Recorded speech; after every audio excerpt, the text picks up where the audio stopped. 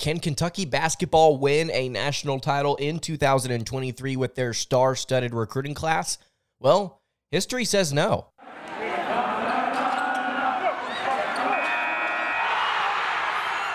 You are Locked On Kentucky, your daily podcast on the Kentucky Wildcats, part of the Locked On Podcast Network, your team every day. All right, what is going on, Big Blue Nation? Welcome on into Locked On Kentucky, your daily Kentucky Wildcats podcast. I'm your host, Lance Daw, writer for Sports Illustrated for various SEC-related things. But on this podcast, we take a dive into all things Kentucky athletics. On today's episode of Locked On Kentucky, we are simply asking the question, can Kentucky basketball win a national title with their star-studded recruiting class that they've got coming in? 4 5-stars, Reed Sheppard as the additional 5th player who is a 4-star. Can the Wildcats do it? History says no, and I'm going to explain why today. Thank you so much for making Locked On Kentucky your first listen every single day. I want to remind everybody out there that we are free and available on all platforms. Thank you so much for listening and watching wherever you may be. So let's go ahead and get into it. So that's the question I want to ask on today's episode. And before I dive into it, I want to kind of get your thoughts in the YouTube comments below. Can Kentucky win a national title? You can leave your suggestions, you can leave your thoughts, opinions, whatever they may be in the YouTube comments if you're listening on listening on podcast at Locked On UK, on socials if you want to reach out and give me your opinions there. I say right now, because of history, no. And what do I mean by that? Well, as I mentioned at the beginning of the show, you know this, I know this, Kentucky has the number 1 recruiting class in the country. 4 5-stars, another 4-star in Reed Sheppard there, Reed Sheppard being the lone 4-star in that group. I think Kentucky basketball has a legitimate shot at contending for a national title this season, but will they win one? History does not look kindly upon the former number 1 recruiting classes in the country. So let's go ahead and go through the data that I've collected. This is really, really easy if you want to go look on 24/7, on 3, wherever you look at your recruiting rankings, and then just simply go look at how the previous teams did that were number 1 overall in the recruiting class rankings. So Duke was the most recent number 1 overall recruiting class in the 2022 cycle. They finished 27-9, 14-6 in ACC play, and they lost in the second round of the NCAA tournament. So that was with the majority of freshmen there: Dariq Whitehead, Kyle Filipowski, Mark Mitchell, Tyrese Proctor, Derek Lively, some of the big names there. Also Jaden Shutt and Kristen Reeves, 2 high-profile players on top of that. It was a very young group. That was very fun to watch during ACC play, but they could not get it together in the postseason. I'm going to go through these next 9 years. We're going to go all the way back to 2013, and I'm going to kind of give my thoughts on it and then tell you why I think how this applies, I guess, to Kentucky's team this season. 2021, the number 1 recruiting class was Memphis. Penny Hardaway and company, 22-11, 13-5 in conference play, lost in the second round. The number 1 recruiting class in the 2020 cycle was Kentucky. Terrence Clark, Devin Askew, Isaiah Jackson, Lance Ware, Cameron Fletcher, Brandon Boston, rest Terrence Clark's soul. This was a team that finished 9-16, as we all know. 2019, Memphis again. Penny Hardaway back on top of things once again in the low 20s in terms of wins, 21-10. They did not make the postseason. Actually, they, I believe, played in the NIT tournament. If I'm not mistaken. So there is that. Actually, no, that would have been the year that would have been COVID. So scratch that. 2018-19 season, the number 1 recruiting class was again Duke. They made the Elite 8 and they won the ACC. 2017, Duke. They finished in the Elite. They finished second in the ACC and they went to the Elite 8. So no national titles yet. In 2016 through 17, you had Duke once again. ACC tournament champions lost in the second round. You're seeing Jason Tatum, Frank Jackson, Harry Giles, Jack White, a couple of really big-time recruits there. Frank Jackson and Javin Delore, I believe is how you pronounce his name, another 5-star there that, quite frankly, I've not heard of. And then you get to 2015.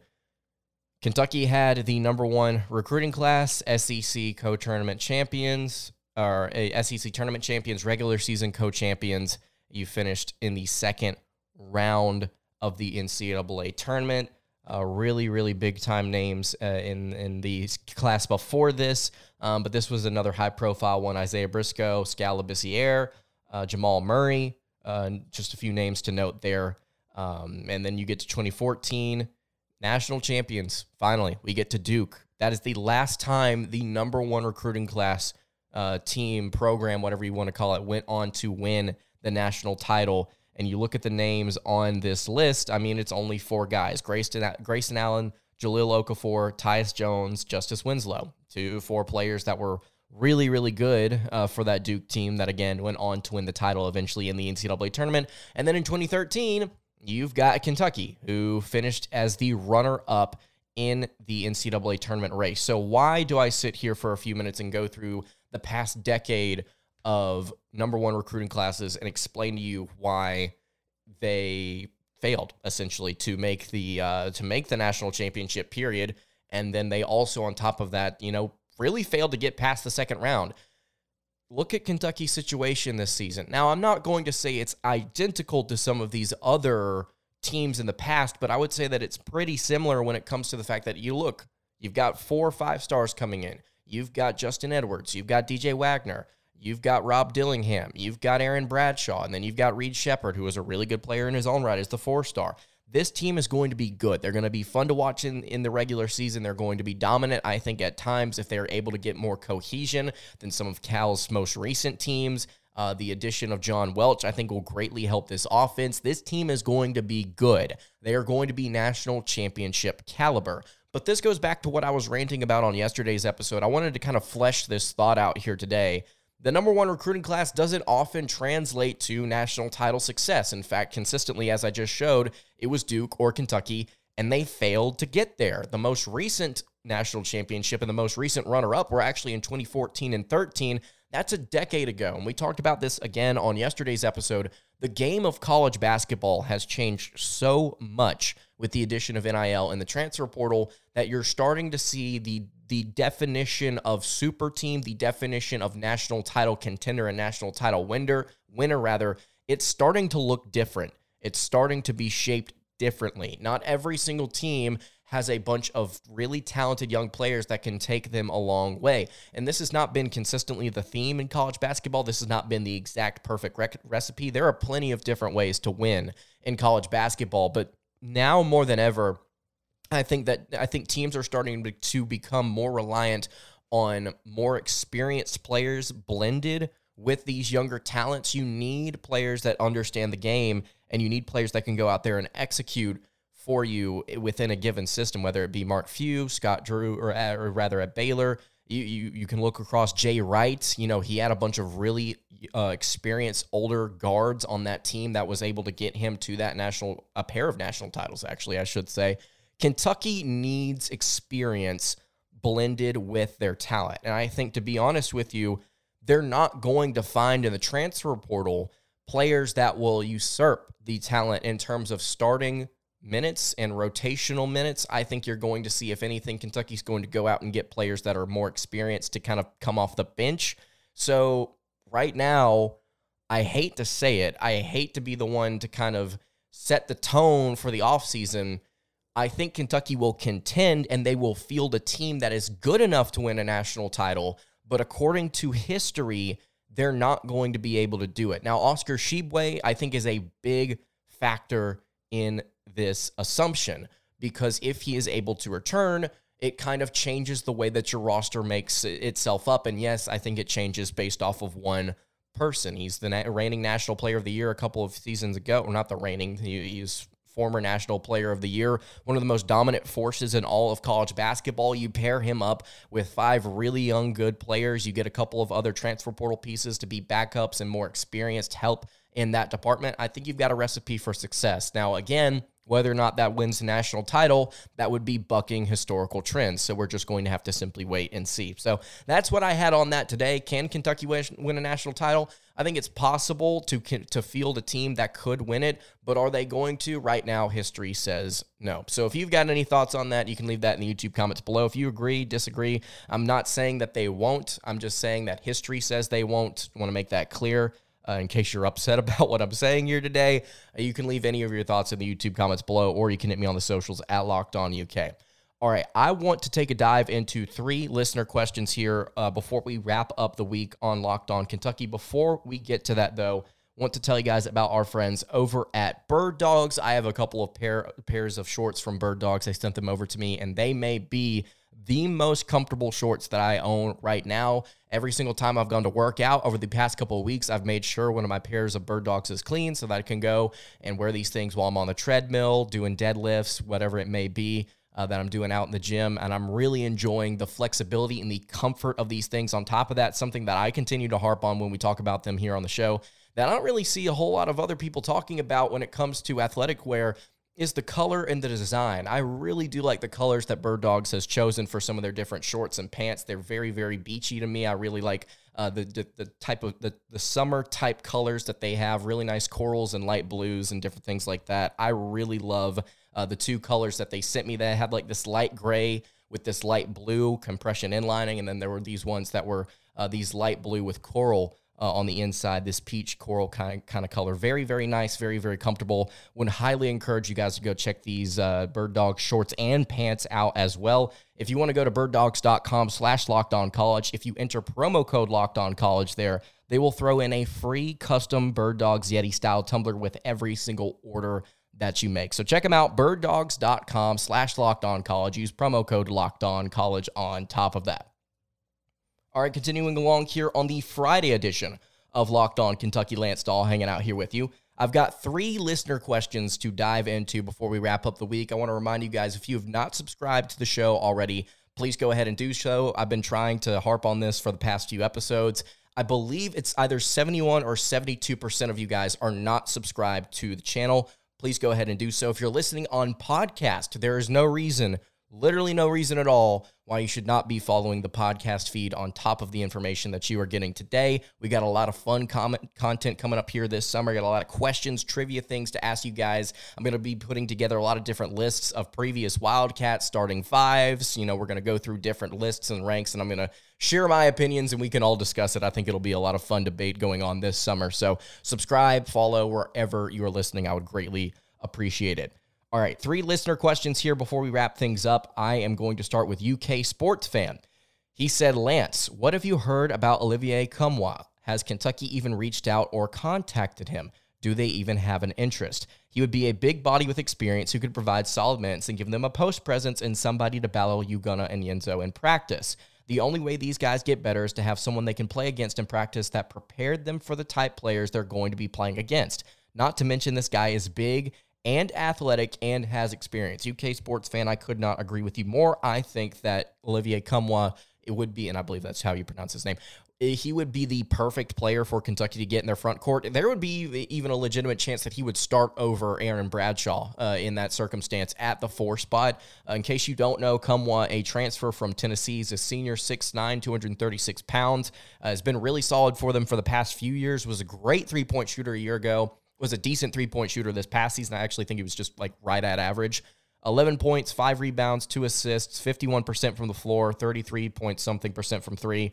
I don't have it pulled up in front of me, but he was a very good forward for them. I believe he scored 27 points in the round of 32 game against Duke to bounce them out and to advance in the tournament. The Vols did. So I think that Nkamhoua would be a great addition. He's very similar to some of the power forwards that we've previously talked about on the show. What is Kentucky looking for? UK Sports Fan said it perfectly. They're looking for somebody that is experienced, a veteran guy that can be a solid presence in practice for the Wildcats. I think not just whenever they're actually practicing, but also player to player, being able to kind of help develop them as just like essentially an extra coach, just an older guy who understands how things work there. So UK Sports Fan, I think he would be great. Here's the problem though.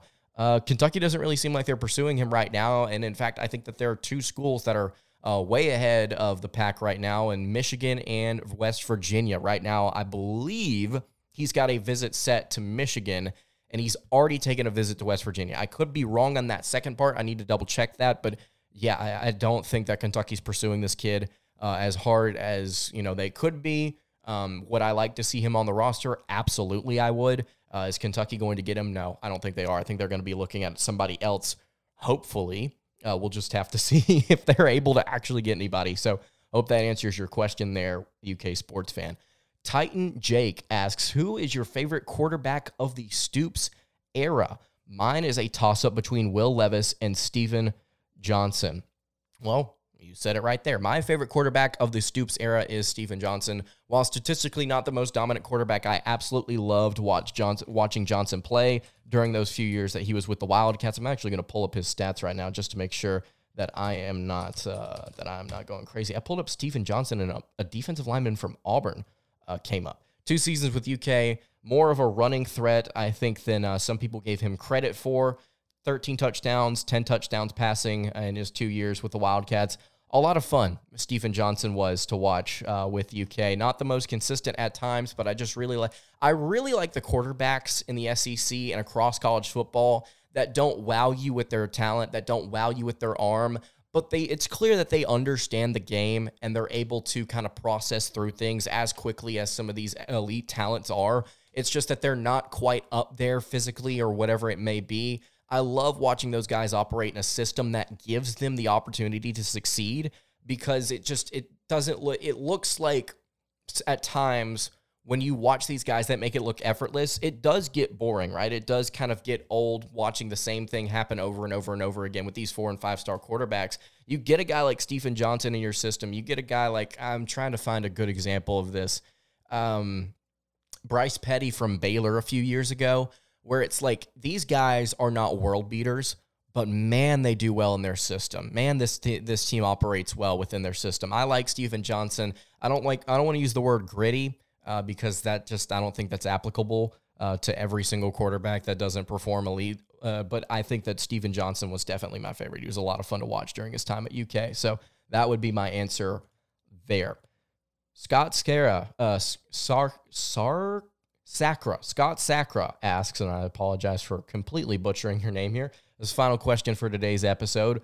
Lance, is it me, or does it seem like random names are just being thrown out in some hope or in hope some hype is built around them? Is UK at the point to where they can't recruit with some of the younger coaches? Are there names out there like Ron Holland and the likes? Why should we go after a Richmond player? In case you're wondering, we talked about a Richmond guard on yesterday's episode, or Richmond forward. He's versatile enough to play up and down the roster, but we talked about him on yesterday's episode as a player that Kentucky could pursue. Will they pursue him? I don't think so. Should they go after him? Yeah, it's pretty much the story that we've continued to harp on here over and over and over and over on the show. Scott, I don't think... Yeah, I would agree with you to start. I think that there is just a lot of hype being thrown around with random names in the transfer portal. I try whenever I talk about these guys, it's not necessarily building hype around like Kentucky's going to get him. I just want to be realistic and say like that would be a good prospect. That's going to be a good prospect. That would be a great fit for Kentucky. I wish they would go after them is essentially kind of the picture I've tried to paint here on the show. There are so many different players that we've discussed already throughout the past 2 months, I would say, where you've looked at a prospect and said, they check the boxes. Experience, good outside shooter, somewhat versatile. They can be a leader in this locker room. Let's go ahead and go after him. And then you see Kentucky's, oh, great, they're one of the teams that's contacted them. Not necessarily one of the teams that's offered them, but one of the teams that's contacted them. And then you never hear anything again. So he's asking, why should we be going after players like the Richmond kid if we are also having opportunities to go after guys like Ron Holland? I think that we're going after both because it's kind of the dynamic that we're looking at with Kentucky's current roster. So just follow me for a second. Antonio Reeves may not be coming back to Kentucky at this point. That's something I may end up being wrong on, and I'll just have to bite the bullet on that. He may not be coming back.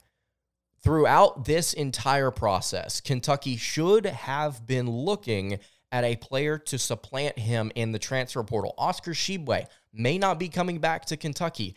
they should have been heavily pursuing and possibly gotten a commitment from somebody that they would be confident in replacing Tshiebwe's minutes / statistical production through the transfer portal. They should have already covered their bases, essentially, is what they should be doing. It's a fallback option at times. If you have a guy in the portal that you're saying, hold on. Once we get an answer from these guys, and if they're not coming back, you're our dude. We're going to get you. Scott, I think that in this scenario, you're looking at Kentucky potentially pursuing both the high-profile and the mid-major guys, and if they don't end up with one, they will pursue heavily the other, because, yes, you're absolutely right. Why would you go after some no-name school player? And I'm not saying that the kid from Richmond's out. He was a very good scorer for them, but why would you go after this kid from this no-name school when you can go after the former 5-star that's looking at all these other SEC schools? You're Kentucky. Pursue him. Yeah, you're absolutely right. I think that they should do that. I think they are going to do that with some of these prospects. Maybe not Ron Holland, because I feel like he's leaning towards Arkansas a little bit heavier than everywhere else, and that was kind of the message whenever he decommitted from Texas. But, yeah, I think that they will utilize the kids like the Richmond player as potential fallback options, not just for players like Ron Holland if they fall through or if they're in the process of falling through, but it's also for players like Reeves. You've got to be able to have options, because if you recruit trying to identify the best talent in the portal and trying to identify the best talent in the recruiting classes, even sometimes this is a struggle for other schools, has been a struggle for Kentucky in the past at points. When you're trying to identify the best talent you possibly can find, and if you don't have secondary options to fall back on to get commitments from, you're going to be left with nobody. This is true in football. This is true in basketball. This is true in every aspect of recruiting and college athletics. You can't just pursue the high-profile guys. You have to talk to a lot of different players. That's why sometimes players get contacted, they get offered, even though you know there's a really good chance that they may go to another school. You may be looking at this 3-star quarterback and you're saying, man, he'd be okay to have on the roster just in case this 4-star Cutter Boley that we're looking at doesn't go through. You get what I'm saying? So, Scott, I think that in this scenario, and I could be completely wrong on this, most of this is speculation. Part of it is I think that this is truly how it works. If you recruit Ron Holland and nobody else and you don't get Ron Holland, you don't get anyone. You got to have your bases covered. You got to look at several prospects in a row at the same position.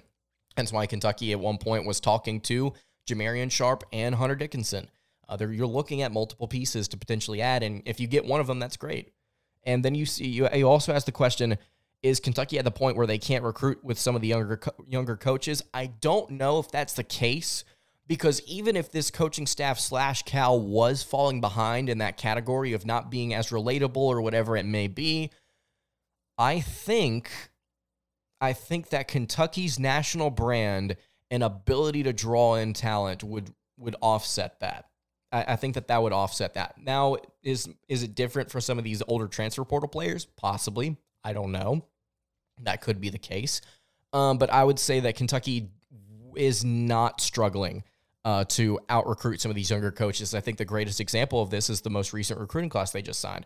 Again, is the transfer portal different? Probably, maybe, I don't know. But I don't think Kentucky's struggling in that department. So those are the 3 questions that we had on today's episode. If you have any thoughts on anything that we talked about today, again, you can leave it in the YouTube comments below. A little bit of a helter-skelter episode. I apologize, but this is a topic, hey, national title contention, it's probably a topic that we're going to be discussing for the foreseeable future. I mean, even all the way up until February, we're going to be talking about this at length before March Madness gets here, and that's when the conversation really starts. So if you've got any thoughts on it, you can leave it in the YouTube comments below. That's going to do it for today's episode of Locked On Kentucky. You can follow the show on Twitter at LockedOnUK. You can follow me on Twitter at LanceDahl_. You can follow the show over on Instagram. That is at Kentucky Podcast. Questions, comments, concerns, leave them in the YouTube comments below. Hit me on the socials. I will see you all on Monday for another episode of Locked On Kentucky. Hope you guys have a great rest of your day, and God bless.